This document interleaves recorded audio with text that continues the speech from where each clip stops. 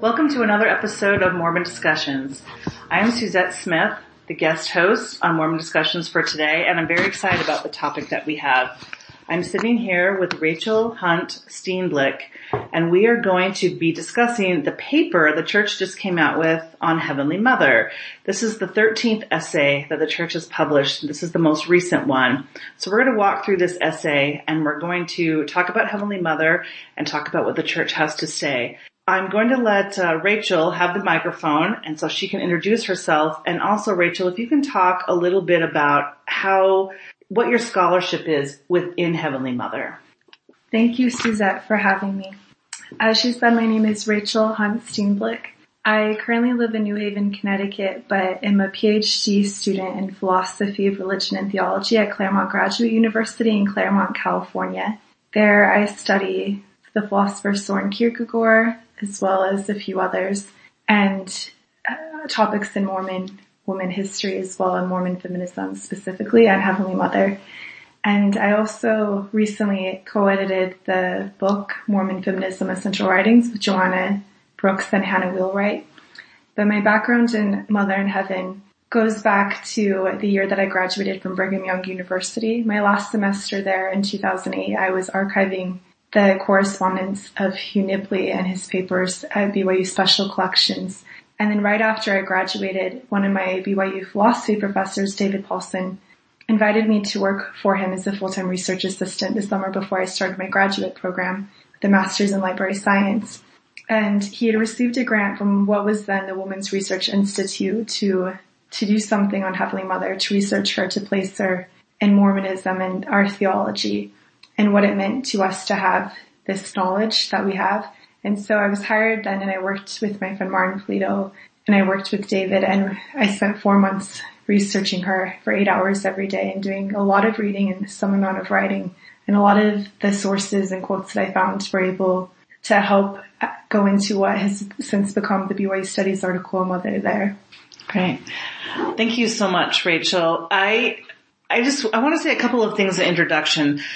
First of all, this is being recorded on November 22nd, which is only a couple of weeks since the policy change happened in the church. And so Rachel and I are both aware that there's a lot of sensitivities within the queer community, and there's lots of LDS members who are struggling with that and trying to work through that. And we realize that in talking about Heavenly Mother, there sometimes seems to be points of doctrine that may contradict with some of our understandings about our homosexual brothers and sisters. So we don't have the answers, but we want to just be mindful that those feelings and thoughts are out there in the world. We're not going to be addressing them in this podcast, but we realize that that's a sensitivity, and so we don't want anything that we have to say to seem like we're ignoring that fact. Also, for me, as a Mormon feminist, I feel that there are a couple of things that need to happen in the Mormon church. So the perception and the reality of the spiritual power and authority that women have to be realized. And one of those things is knowing the mother. So when I saw this paper on Heavenly Mother, my heart just thrilled, because I feel like knowing the mother is such an essential piece of our doctrine that we don't know much about, that is now really starting to come forward, and we're starting to talk about it. And that just makes my heart really happy, and I'm really excited to be going through this today. What we decided to do is just read through the essay, which is fairly short, and then largely it's going to be me reading and Rachel commenting. But that's how we're going to work it. So let's get started. This is the first paragraph of the essay. The Church of Jesus Christ of Latter-day Saints teaches that all human beings, male and female, are beloved spirit children of heavenly parents, a heavenly Father and a heavenly Mother. This understanding is rooted in scriptural and prophetic teachings about the nature of God, our relationship to deity, and the godly potential of men and women. The doctrine of Heavenly Mother is a cherished and distinctive belief among Latter-day Saints. The two things that I have questions about in this paragraph, and Rachel, you can speak to whatever you want, but these are the two questions that I have, is one, what are these prophetic teachings and scriptures that this understanding is rooted in. There are footnotes, lots of footnotes in this essay, and they do list some scriptures, but anything else that you know of where this teaching comes from would be great to hear. And second, the paragraph mentions that this is a distinctive belief of Latter-day Saints. So I'd love to hear some comments on Latter-day Saints having this as a distinct doctrine.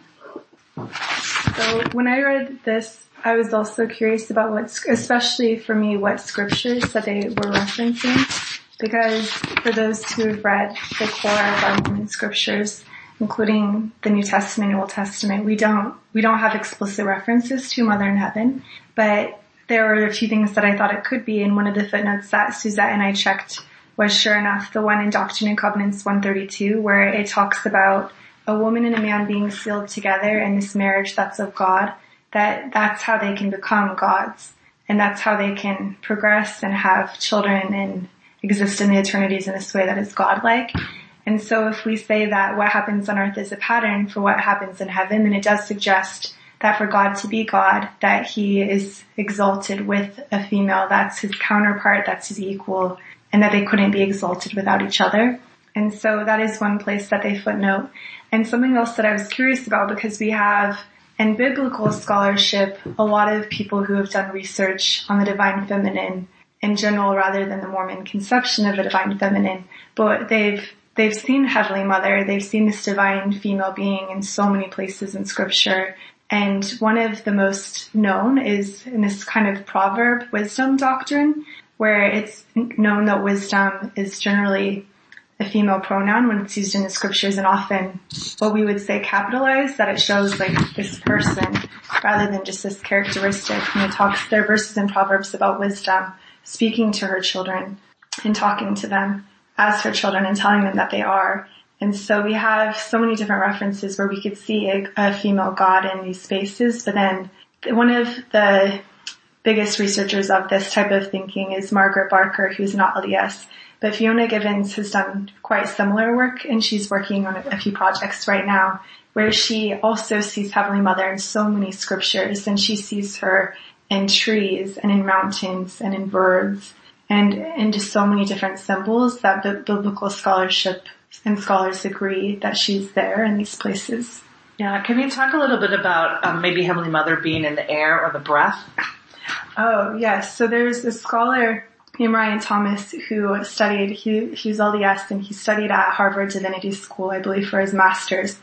And he's written a beautiful article that was published in Exponent 2 in the magazine, I believe in 2010, where he talks about this idea that also, like what we know of is the Holy Ghost in scripture, or God's Spirit, that it's often translated as God's breath. And he's talking about how this, like there's some strong evidence that it could actually be referring to a title or a label for a female person, because it's also feminine, the word in the scriptures. What we know of is the Holy Ghost in the Bible.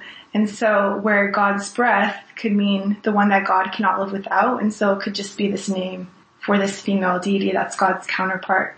And so where it's, of course, I don't know if this is true, but it feels good, and at least it's something that's really interesting for me to think about. Suzette also asked about it being a distinctive belief for us.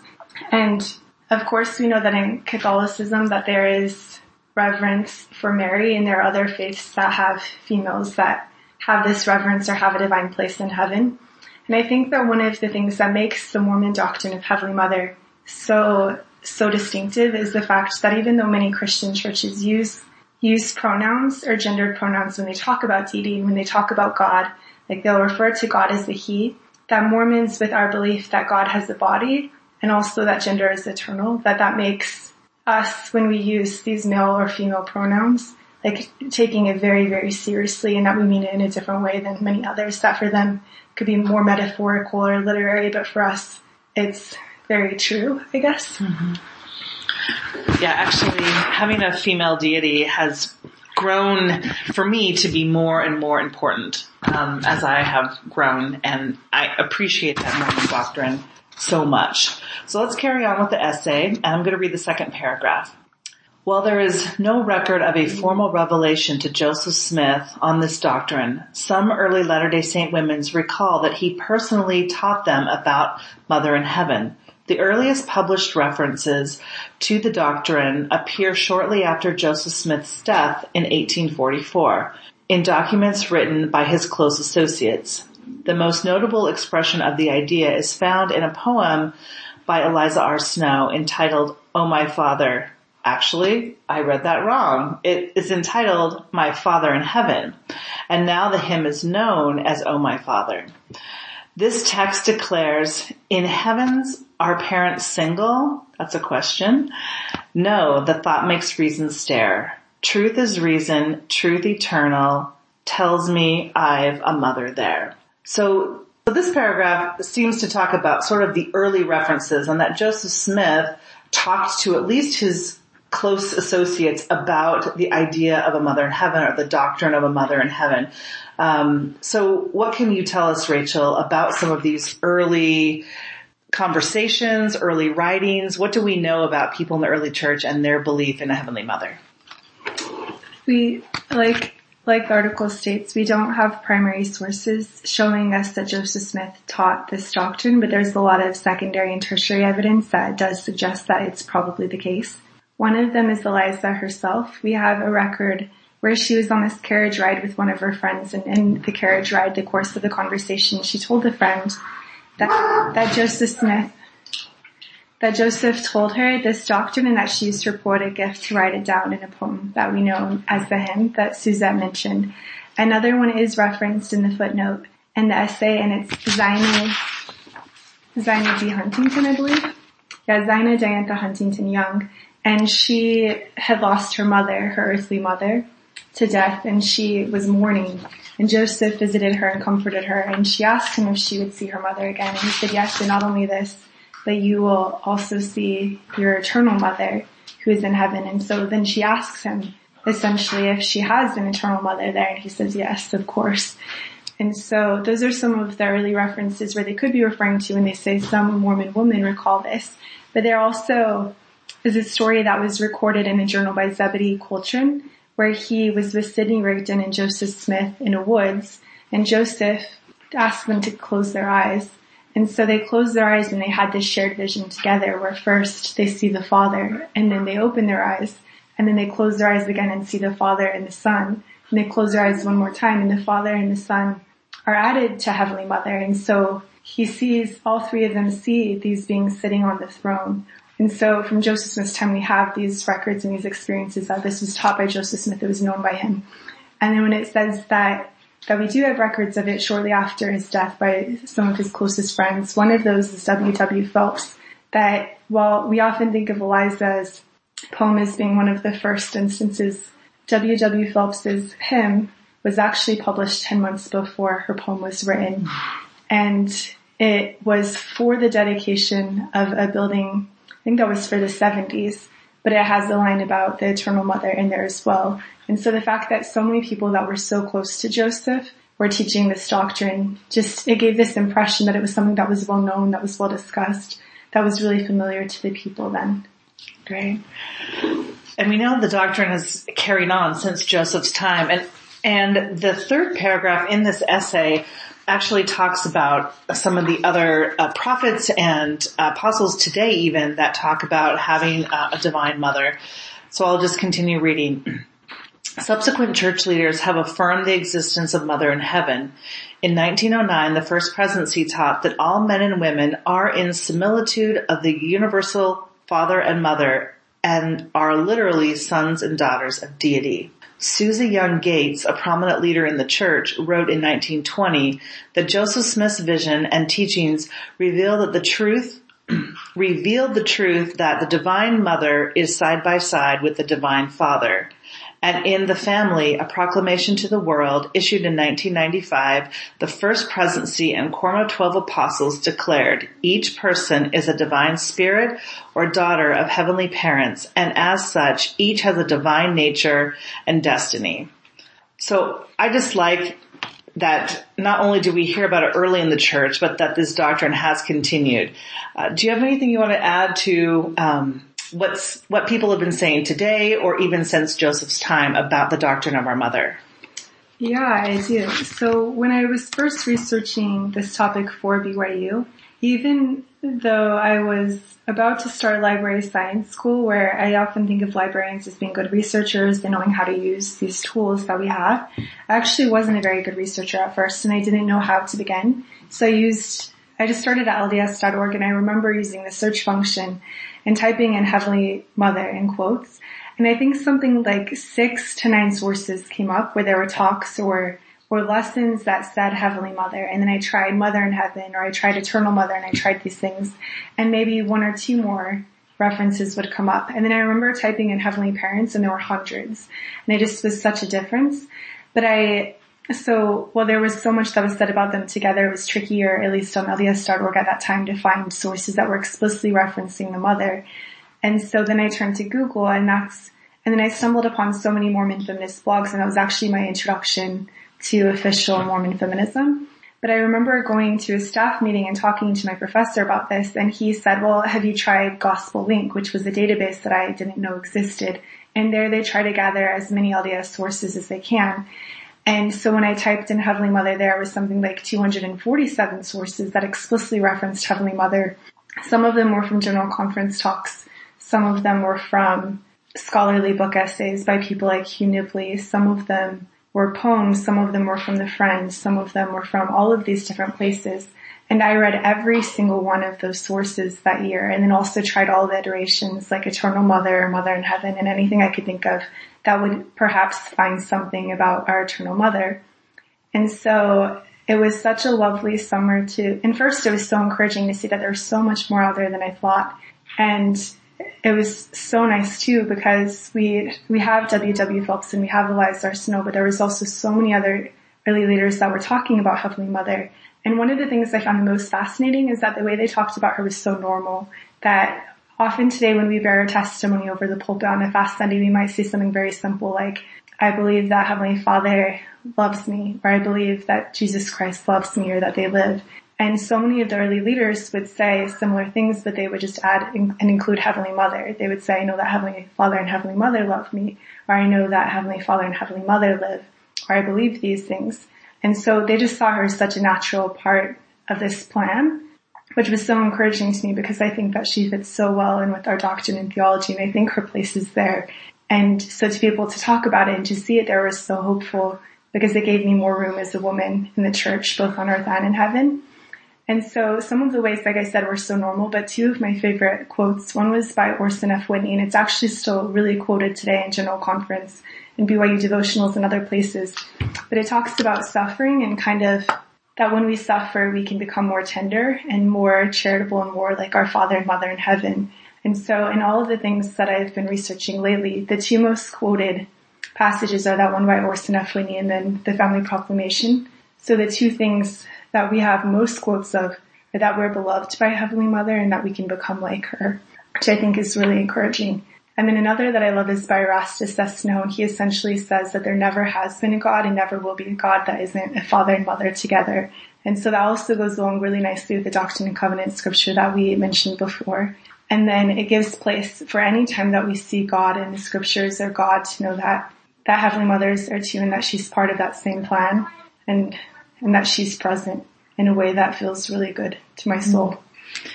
I just wanted to say that as a woman, thinking about Heavenly Mother just brings me, it's hard to say how much it means to me to have a female deity, to be able to talk about a female deity, because I'm created in the image of God, which is a mother and a father, and I have a woman's body, and I'm created in the image of a woman's body, and that means a great deal to me. So the fact that these, first 3 paragraphs of this essay just solidify that she is real, that she is a part of the plan, and she's a part of me as a woman, and she's a part of us as womankind is very meaningful. The next paragraph. Can I add? Yeah, so Suzette reminded me when she said she is created in the image of Heavenly Father and Heavenly Mother, that one of the other things that I came across so often in quotes that started fairly early, but also more modern quotes about Heavenly Mother, are that so many people who are presidents of our church have talked about how women are explicitly created in the image of their mother. Spencer W. Kimball was one of these people who said this, as well as Harold B. Lee and I believe several others. And they would often quote the scripture in Genesis as well, saying that we are made in the image of God, male and female, that we are created by them. And so they use this to say that women are created in the image of their mother and that they can inherit traits from her in a way that a son could also inherit traits from their mother. But so they're so beautiful. And one of the jobs that I did when I was researching for BYU studies or BYU is that I actually made a timeline because we wanted to look at when these quotes were being done. And Spencer W. Kimball talked about her, I think, in at least over 6 conference talks, which when we think about how many talks he talked about Heavenly Father, it probably still seems so small. But that there was a period where it was talked about quite frequently. And one of the last references we had was in Courtney Hinckley. And one of the quotes is in this essay later. But then we had just Jeffrey R. Holland say the phrase Mother in Heaven in his last conference talk, and that was the first time since 1991. So we've had a variety of times when it was used often and a variety of times where it hasn't, but I hope that we can return to talking about her more often and hearing about her more often.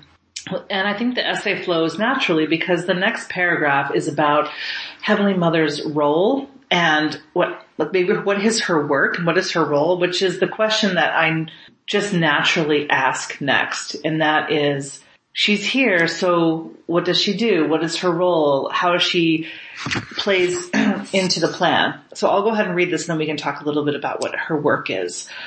Prophets have taught that our heavenly parents work together for the salvation of the human family. We are part of a divine plan designed by heavenly parents who love us, taught Elder M. Russell Ballard of the Quorum of the 12 Apostles. President Harold B. Lee stated, "We forget that we have a heavenly Father and a heavenly Mother who are even more concerned probably than our earthly father and mother, and that their influence from beyond are constantly working to try and help us in all we can do." Actually, let me read that again. Are trying to help us when we do all we can. That has difference reference. But I think you mentioned earlier that it shows that Heavenly Mother had a part in creating us, but then also has a part in our earthly life. Like she has influence on us here. So if you wanted to speak to that.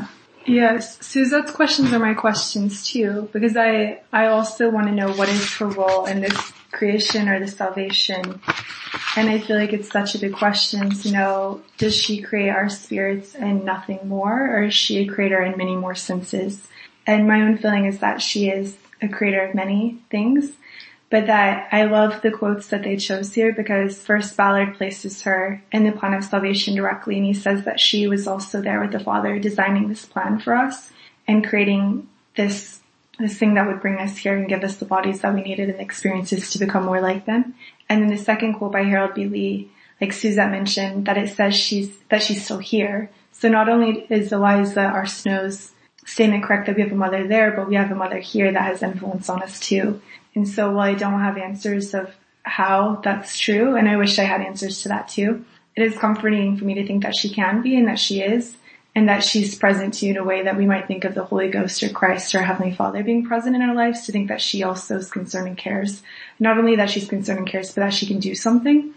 And so I have other feelings too, and just hopes for what or who she might be. And I feel like if we say or want to say that she's on par with the Father and that they're equal partners, which is something that I do want very much to be true, as well as to say that I think she has to be there, and she has to be in the thick of it in the way that Christ and the Father are, also working for our salvation and our exaltation. They say this is the work to bring to pass the immortality and eternal life of human beings. That I think that this is also her work, and that has effort towards this and is present with us. And one of my closest friends from BYU is a midwife, and one of the reasons she became a midwife is because of this history that the Mormon Church has of calling midwives as church callings and setting them apart to heal and to bless, to use their hands and to heal the women that were in labor. And even now, as she is doing this work for women and serving her sisters and her community, every single time she feels the mother's presence And so she said it's easy to be woken up at 4 a.m. and to go to a birth because no matter how tired she is, she knows she'll feel the mother there. And so listening to her experiences is so holy to me. And then I've had other people that I trust and that have researched Heavenly Mother even more than myself say that they also have the same sense that she's always with mothers. And so I do think that she is with mothers, and it's one of her roles, that it's not her only role either. And Suzette has some really beautiful ideas too about some of those other places where she is. Yeah. I guess I should say that we don't know where she is for sure, and it's not in church doctrine, but these are our speculations and what resonates with our hearts. And I definitely love the idea that she attends every birth of her spirit children as they come to this earth. But I've often thought if Heavenly Mother is anywhere, she is with the most vulnerable and the most hurting of all of her children. So I imagine that she is in the darkest places where humans have the most suffering. And I guess I just always imagine that an earthly mother would go into the darkest places to be with her child. And so I imagine that that is what Heavenly Mother does. And that when people on this earth are hurting each other, or when they are just hurting, that she's there because, like Rachel said, she's in the thick of it. She works with Heavenly Father. She works with her Son, Christ, and they all work together for the salvation of humans. And so to comfort people who are in really dark places and really feeling vulnerable, I can only imagine that a mother would be there. So that's my speculation on where her influence is as a comfort to people who are hurting, but also influencing her children to try and make better choices and to be kind and giving to each other. I think the comfort resonates with me a lot too, that if she's not the comforter or the God's breath, God's spirit that we talked about before, that I think she is a comforter. And that she's in those places that Suzette said, the places where a mother is most needed to do the things that she can do. And I also think that the wisdom idea also really resonates with me. And so I think anytime there's a search for wisdom or for knowledge or for truth, she's there too. And she's part of this desire to learn and to grow. And that when there is the searching and the reaching for those beautiful attributes, that I think that do make us more godlike, that she's with us and encouraging these things, and she's present in those searches and in our questions. I just wanted to add a little something about Heavenly Mother being wisdom. And this is an idea that I got from Fiona Givens when I heard her speak. And she was talking about Eve in the Garden of Eden, and talking about Eve when Eve was trying to make the choice, and she had the fruit presented to her, and she was thinking, should I eat of the fruit? Should I not? And one of the things that appealed to her about the fruit was that it would give her wisdom. And it's Fiona's idea, and one that resonates with me, that Eve was really reflecting her mother and emulating her mother as she made this choice, and that she was searching for wisdom, and that she made this choice in part to grow in wisdom. And I agree with you, Rachel, that every time women or men, sons and daughters of God, are looking for wisdom and trying to understand and trying to search out, that she is there blessing that search and making it sanctified and holy. Anything else before we move on to the next? There's only a couple more paragraphs. So this second to last paragraph talks about prayers to mothers, or the not prayers to the mother. Latter-day Saints direct their worship to Heavenly Father in the name of Christ and do not pray to Heavenly Mother. In this, they follow the pattern set by Jesus Christ, who taught his disciples to always pray unto the Father in my name. Latter-day Saints are taught to pray to Heavenly Father, but as Gordon B. Hinckley said, the fact that we do not pray to our Mother in heaven is in no way belittles or denigrates her. Indeed, as Elder Rutger Clausen wrote, we honor women when we acknowledge godhood in her eternal prototype. This last sentence we're going to talk about a little bit, but before we go there, the question I have, which is the question to the universe as well as is the question to Rachel, and that is, if we don't pray to our Mother in heaven, how do we know her? Because in many ways, I feel like we come to know God through our prayers. We come to know our Father not only through his Son, Jesus Christ, and and their commonalities, but through praying. So how is it that we know our mother? And then, of course, there's this quote at the end, which I'm just not sure what to make of. So please comment, Rachel. And that is, we honor women when we acknowledge godhood in her eternal prototype. Suzette's question to the universe is my question to the universe too.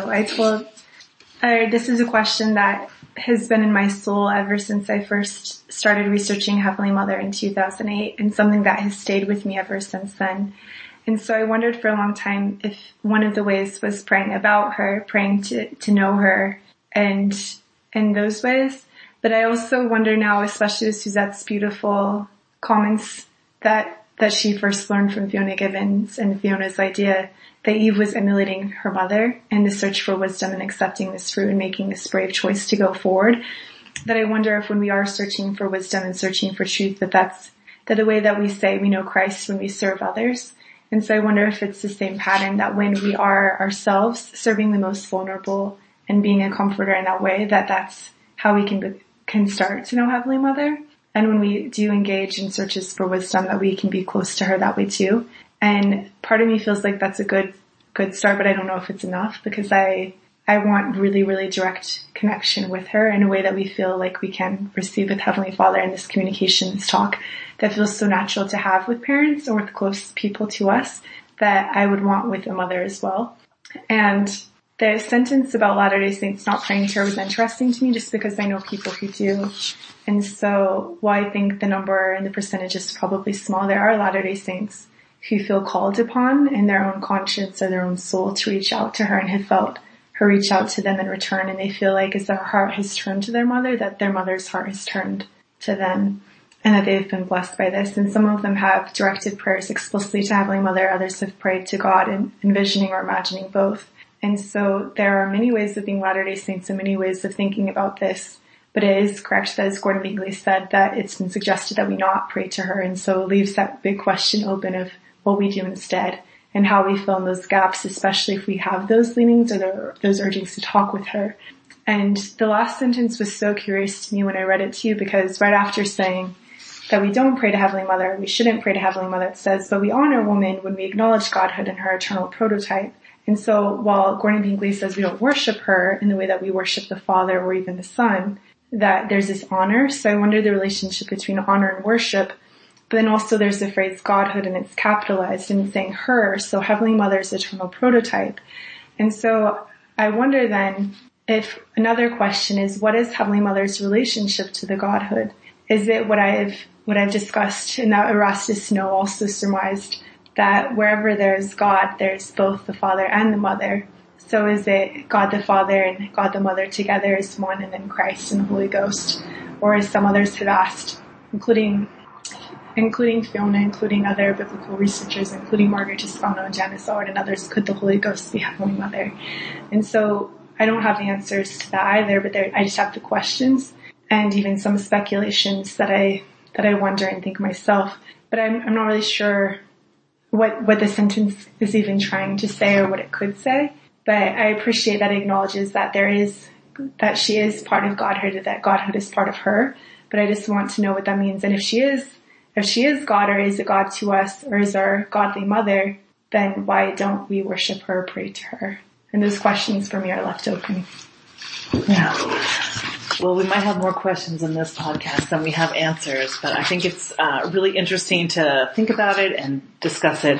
Let's wrap up by reading this last paragraph, and it reads, as with many other truths of the gospel, our present knowledge of a mother in heaven is limited. Nevertheless, we have been given sufficient knowledge to appreciate the sacredness of this doctrine and to comprehend the divine pattern established for us as children of heavenly parents. Latter-day Saints believe that this pattern is reflected in Paul's statement that neither is the man without the woman, neither the woman without the man in the Lord. Men and women cannot be exalted without each other. Just as we have a Father in heaven, we have a mother in heaven. As Elder Dallin H. Oakes of the Quorum of the 12 Apostles said, our theology begins with heavenly parents. Our highest aspiration is to be like them.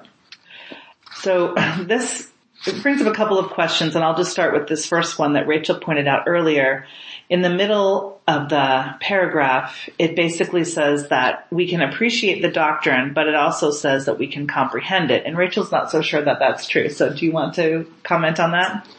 Yeah. So I part of me when I read this last paragraph where it says, where first of all it acknowledges that we don't know everything about Heavenly Mother, and it says that this is like many gospel truths or many principles that we have that we just right now basically we know in part. We see through a glass darkly.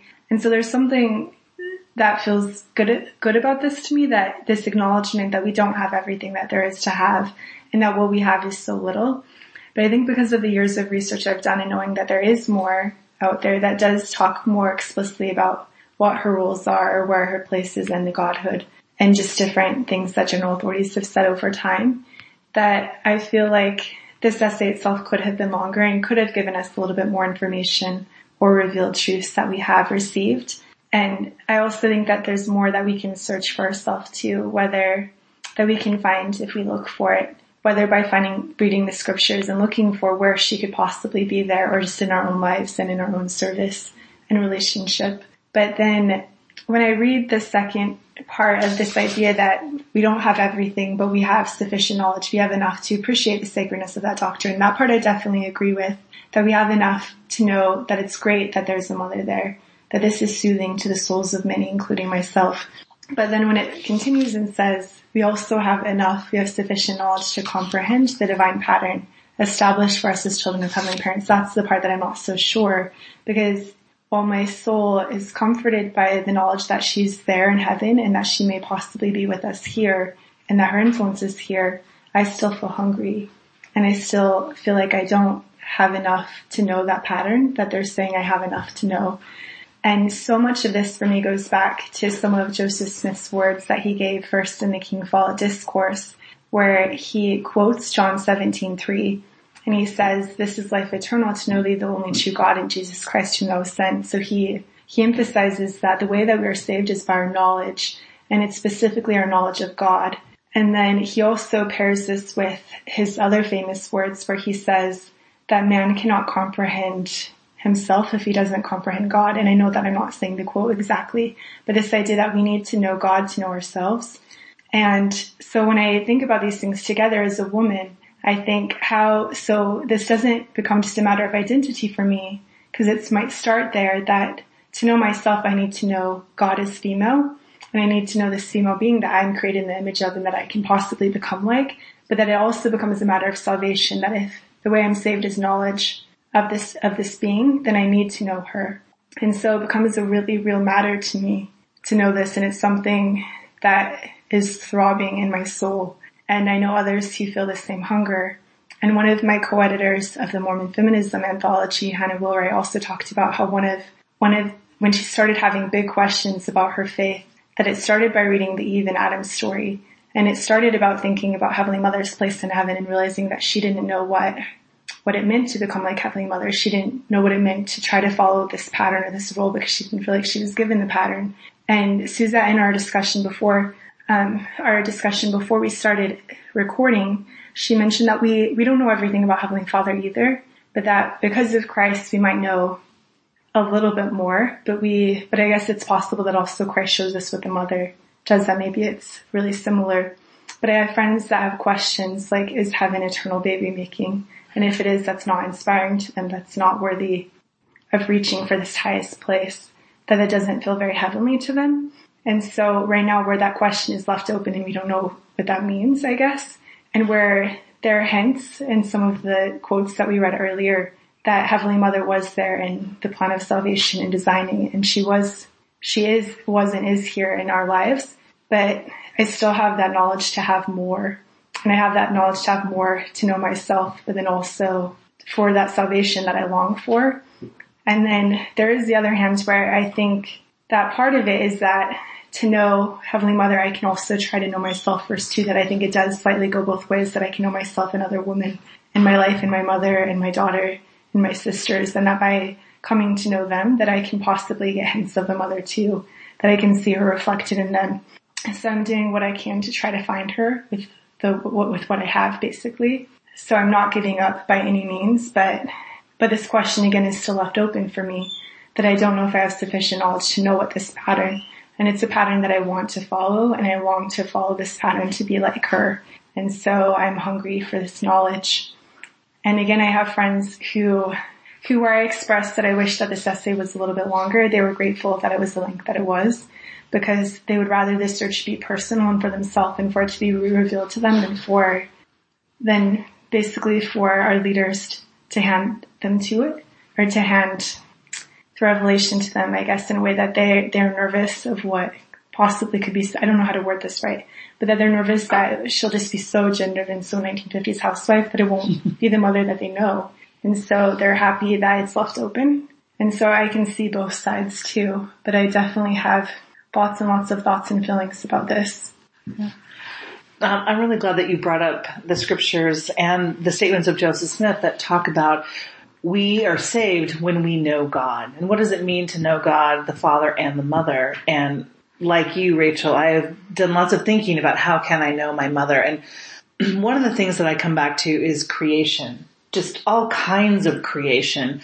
And probably Elder Uchtdorf, I think, gave the most powerful talk on creation several years ago when he spoke in the General Women's Session about creating, and not just creating life, although that's important, of course, but just creating all kinds of things, creating music, creating scholarship, creating podcasts, creating art and all kinds of things. And when I go to the temple, I think it's very interesting that about 1/3 of what we learn in our endowment is about the creation of this earth and all the parts of the earth. And it's just a huge piece of this ordinance is learning about the creation. And I have to believe, or just resonates so much with me, that the mother and that the daughters were involved in the creation of all things. In the temple, we only hear the voices of men and we only see men being a part of creation. But after reading this, and it just talks so much about how there's a partnership between men and women, that I have to believe that the mother was a huge part of that creation and that the daughters are a big part of that creation. And that makes me think, what gifts do I have? How can I create? And as I create things in this earth with the talents that I've been given, do I know my mother better? So those are just some ideas that we have. I'll have one more thought on this paragraph before we wrap up. And this is a part that makes me both really hopeful and a little bit sad. And it's when it talks about men and women cannot be exalted without each other. And it talks about this eternal plan that men and women go together.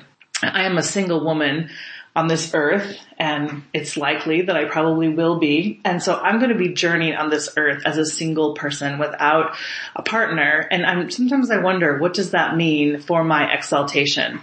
Many people are quick to say, in the next life, this will happen or that will happen. And we don't know what will happen in the next life. But I know that in this life, I'm going to be journeying solo, at least solo when it comes to having an exclusive partner, although I have many partners and friends and groups of people who I feel like I associate with and I serve with. And then that makes me wonder about my gay and lesbian friends and saints. It makes me wonder about couples who are trying to bring children into this world. It makes me wonder about men and women who are raising children on their own, and that none of those groups of people are sort of journeying in this earth as a man and a woman together. And so what I do know is that in mortality, we don't all journey together as a man and a woman. And I'm not sure what that means for the eternities. But what I think it means for this earth life is that everyone is essential and everyone is meant to be here as part of this plan, that we all have something to teach each other about God, about Heavenly Mother, about Heavenly Father, because of the crosses that we bear, because of the journeys that we have on our own, maybe in the margins, maybe in the mainstream, maybe back and forth between the two. But that's just a little comment that I have about sort of men and women being exalted together. I don't know the answers to all of it, but I do know that this earth life doesn't always look just like heaven might. Do you have any other thoughts you want to share about that or about Heavenly Mother before we wrap up for tonight? I'll just add an amen to Suzette's beautiful reflections. I don't have the answers there either. But I think the contributions of every human being on this earth is so valuable and so valid. And like she said, teaches us something about God and is a revelation in itself. And that the creation and the contributions are so real and add to this beautiful mosaic that is the world and the relationships between each other that web. And I love Joseph Smith's vision of sealings, not as much the polygamy part of that started in Nauvoo and perhaps earlier, or definitely earlier, but his vision of sealings is this big human family and this big human web where we're tied together and that the relationships we have with each other matter and they are lasting.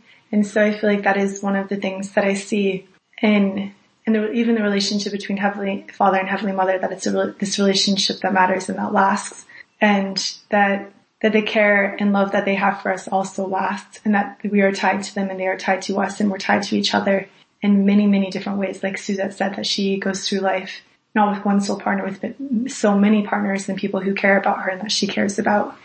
And so much of my journey to try to learn about Heavenly Mothers just felt like this searching even more than receiving answers. But I feel like there's something really beautiful in that journey of reaching, and that there have been small moments where I felt her reaching back and searching for me too. And that I think she's close. It's been interesting after I gave birth to my daughter 2 years ago, because I wondered if it would help me know the mother more, to see her more, to understand her more. And I don't think that I think it's just like any different experience you have in life, that if you're a skier, you'll learn lessons while you're skiing. Or if you are an artist, you'll learn lessons while you're creating art.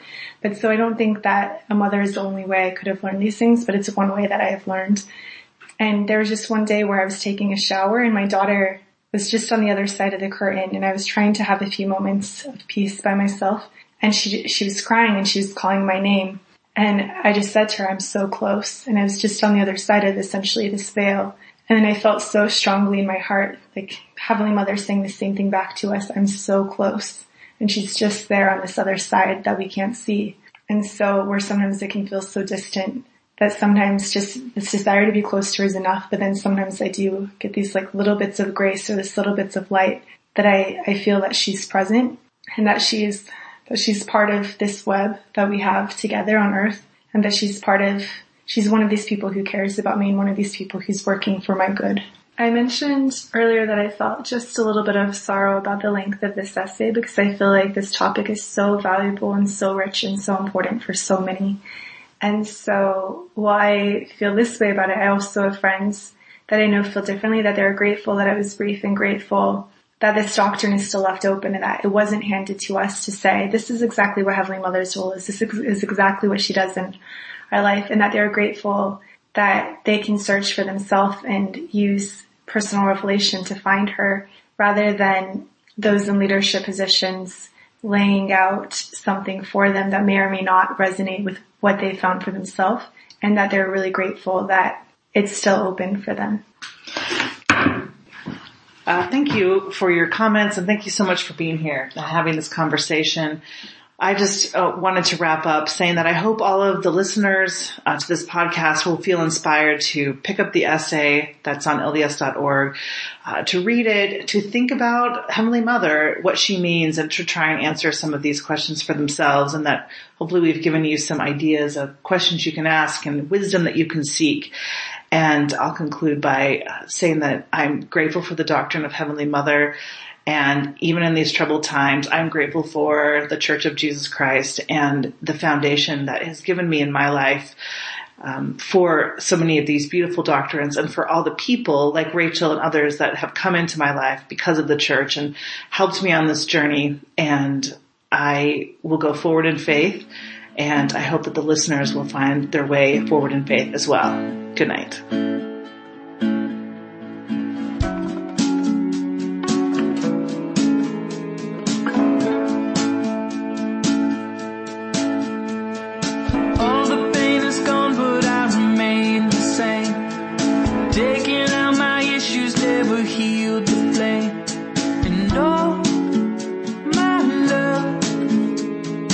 Go.